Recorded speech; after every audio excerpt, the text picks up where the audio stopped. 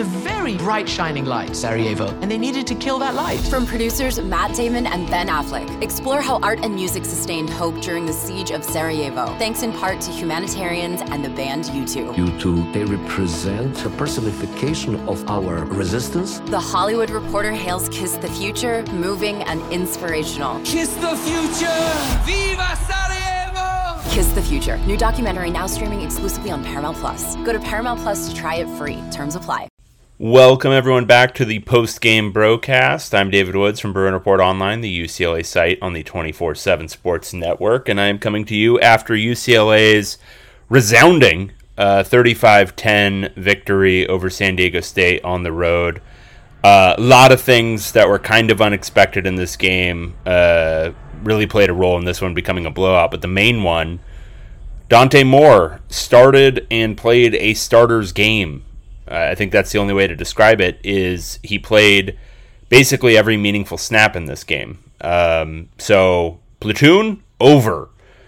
True freshman Dante Moore, your starter. And he put an exclamation point on that with his performance. 17 completions and 27 attempts for 290 yards and 3 touchdowns. That is the stat line, just the stats alone, that is the stat line of a 3-year starter, not a true freshman, in his first road game against a weird and funky defense. Over 10 yards per attempt. You know, that's kind of the benchmark for elite quarterback play, and yeah, right there. And then if you actually watched the game and saw how he did it, it was even more astounding. Just from the touchdown throw to Josiah Norwood, where, look, yes, did Norwood take advantage of a bust in the coverage? Yeah. But for Moore to recognize it that quickly, not take the time to throw anything perfect. Like, he was just, oh, I see that, I'm throwing it. And threw it perfectly well enough for Norwood to get it and run for an 81-yard touchdown. Like, just the poise, the savvy, the awareness, like all that stuff that we were kind of talking about in this kind of ephemeral way in the spring, like, oh, it's, you know, it's this kind of savvy, it's hard to put your like finger on it. That's what we were talking about. And then, like, I don't know how many sidearm throws where that was the way he needed to throw it to get it around the pass rush, to get it to the right guy on the side, to go for a touchdown or whatever it was, just over and over again. There was that beautiful corner throw to Logan Loya that was initially ruled incomplete and then complete because it was a beautiful throw, and you've got to reward those things. But just, I mean, throw after throw, decision after decision, just so many good ones. Didn't throw a pick in this game. Had a brief sequence where he was overthrowing a couple of guys. I mean, that's about the only true blemish. I don't really, when you're getting hit in the blind side, I'm not really sure what you're supposed to do there. I think he could have maybe dirted the ball to TJ Harden, you know, and done that. But on the fumble, the strip, I don't, not much else you're supposed to do there. It was a good call by the DC. They sent that kind of hidden blitzer around from the middle. It's hard to pick up, and they didn't. And yeah, I mean, maybe he'll learn from that. Maybe he won't. I think that's just kind of the, you know, perfect storm play that will often end with a quarterback getting strip sacked. But really, besides that, this was pretty close to a perfect game from a true freshman playing his first start in a road environment. So that was pretty cool. We didn't see Ethan Garbers take a snap at quarterback. We did see some Colin Schlee. And the Colin Schlee stuff was kind of intriguing as a kind of for what it was used for, an end-of-game package. Like when you're up a couple of touchdowns and you want to ice the clock, just go full zone read, you know? Have Colin Schlee out there with a pair of bruising backs and just have him just read option the whole way down the field. Because he's got good enough wheels, he's a stout enough runner, and then you've got an assortment of backs that, I mean, it doesn't look like Anthony Adkins and Colson Yankoff are going to play a lot in the first couple of quarters of the games. Those are a couple of loads to deal with when you're tired on defense. Like, when you got to suddenly got to try to tackle 240 pounds of Anthony Adkins or 230 pounds of Colson Yankoff, that's not anyone's idea of a good time. So, yeah, I mean, I think that's intriguing as an end-of-game package. And even just as a change of pace, I mean, there's going to be moments. I mean, I know he looks like an absolute freak, and it's hard to imagine, but there are going to be moments where Dante Moore has a couple of freshman sequences.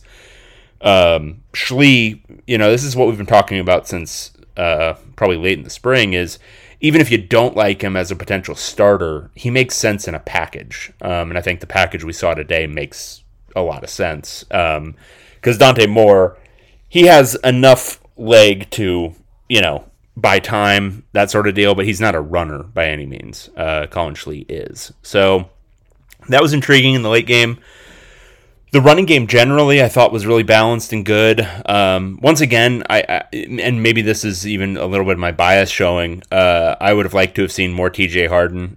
I like the way he runs. I thought his burst, when he hits one, it can go a long way. And I think for Steele, that's a little bit more limited. But on the other hand, Steele was a much more successful back down to down in this game, and I think some of it was he got a little bit better blocking at times, and then some of it was I think he did a better job of, analyzing I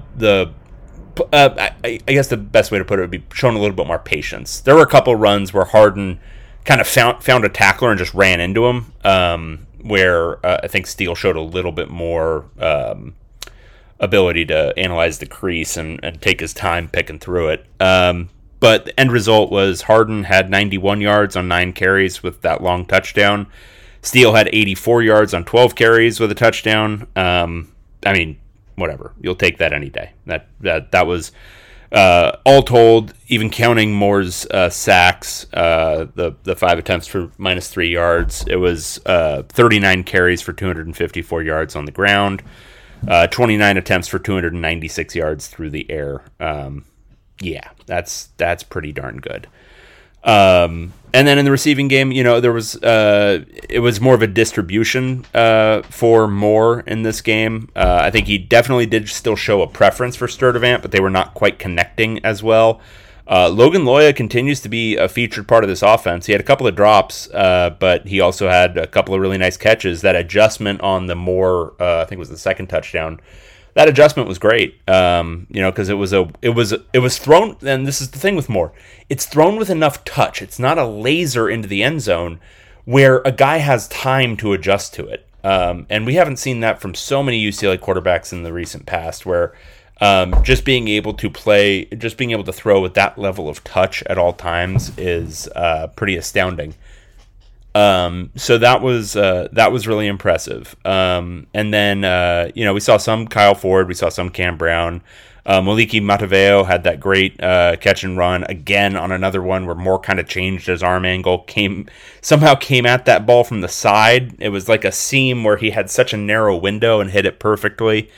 And then, we saw some Carson Ryan, but it was, it was much more of a distribution to a lot of different guys rather than kind of the Sturdivant focus of the first game.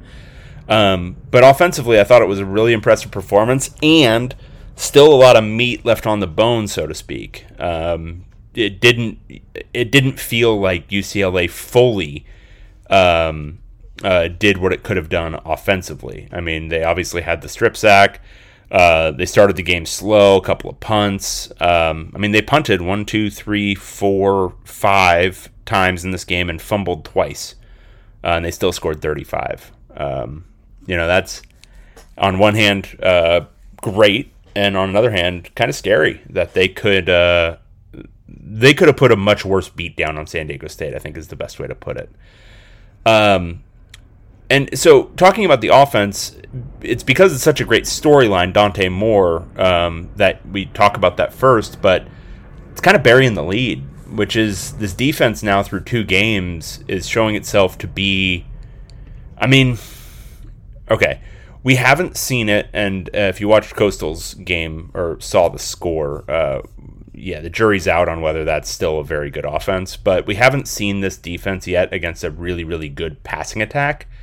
That being said, held the first opponent to 13 points, held the second opponent to 10 points, did both games with 10 tackles for loss, 3 sacks in this one, 4 in the last one. That front 7 is definitely better than it was. I think we can say that definitively, and I would say broadly speaking, this looks like a much better coached side of the ball than it was last year. Simply put, in this game, they weren't trying to run the same stuff they did against Coastal. Coastal, we saw a lot of nickel. This game, we saw a lot of base defense. And we saw a lot of base defense with different personnel. We saw a lot of Femi Oladejo instead of so much Kane Medrano. Medrano was in there, but we saw a lot of Oladejo. We saw a lot of John Vaughns. We saw some Jalen Woods early on. It was a different look. They were trying to give a stouter look to that rushing attack, that rush-heavy attack for San Diego State, and it worked. I know a lot of people were kind of down on Femi through the early going, but the thing is, even with a couple of those missed tackles or he looked a little bit stuck in mud, his size out there played a role. And when he could kind of mix it up with the linemen or, fend off blockers, you saw his strength play a major role.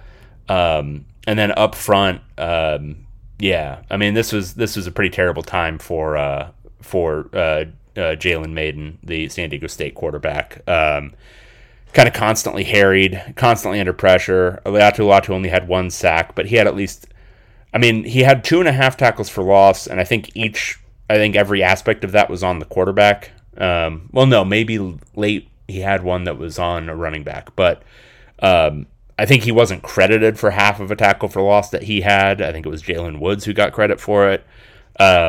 Latu was really, really tough to handle for their tackles. The Murphy twins were really tough to handle. And then UCLA was also sending linebackers off the edge whenever they got a read on which way the run play was going to go. Darius Muasau and Kane Medrano each had tackles for loss off the edge doing that. Muasau, I thought, played a really good game again. Couple, iffy moments, but just the balance is so much in favor of positive so far this year. He's playing such better football.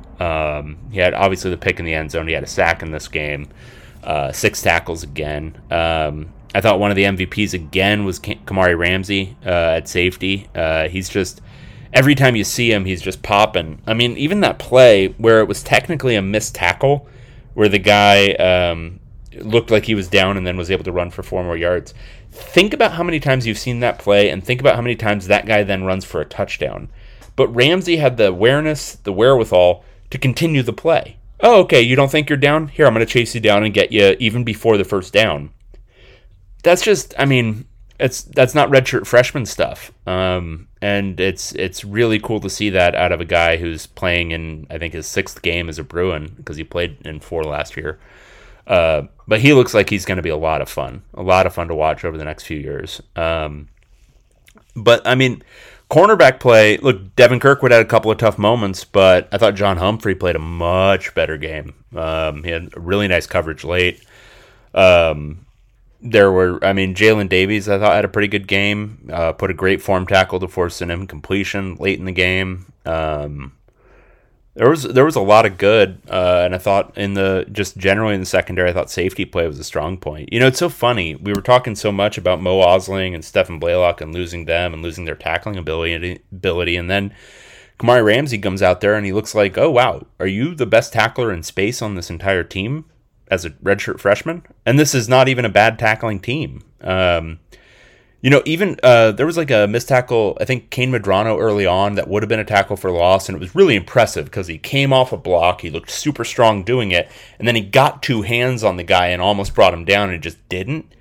But it was still like a really impressive missed tackle. It was one of those where it's like, oh, that actually should have worked. Like you should have brought him down.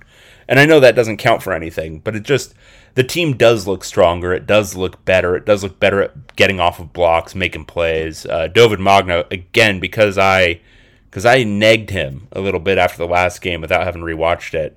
I watched him closely in this one. He did a lot of good things. Fought off a block pretty late in the game to force I think it was either a tackle for loss or a tackle for no gain. But he had a really impressive one. Jay Tuia continues to just look like a different human being than he was last 2 years. Last 2 years, like, kind of plodding. This year he looks quick. There was a play where Maiden looked like he was going to go for like a long running gain, and then suddenly Tuia just shucked the center and then just lateraled right in front of him, and suddenly Maiden had to take a different path, which still resulted in like a 5 or 6 yard gain.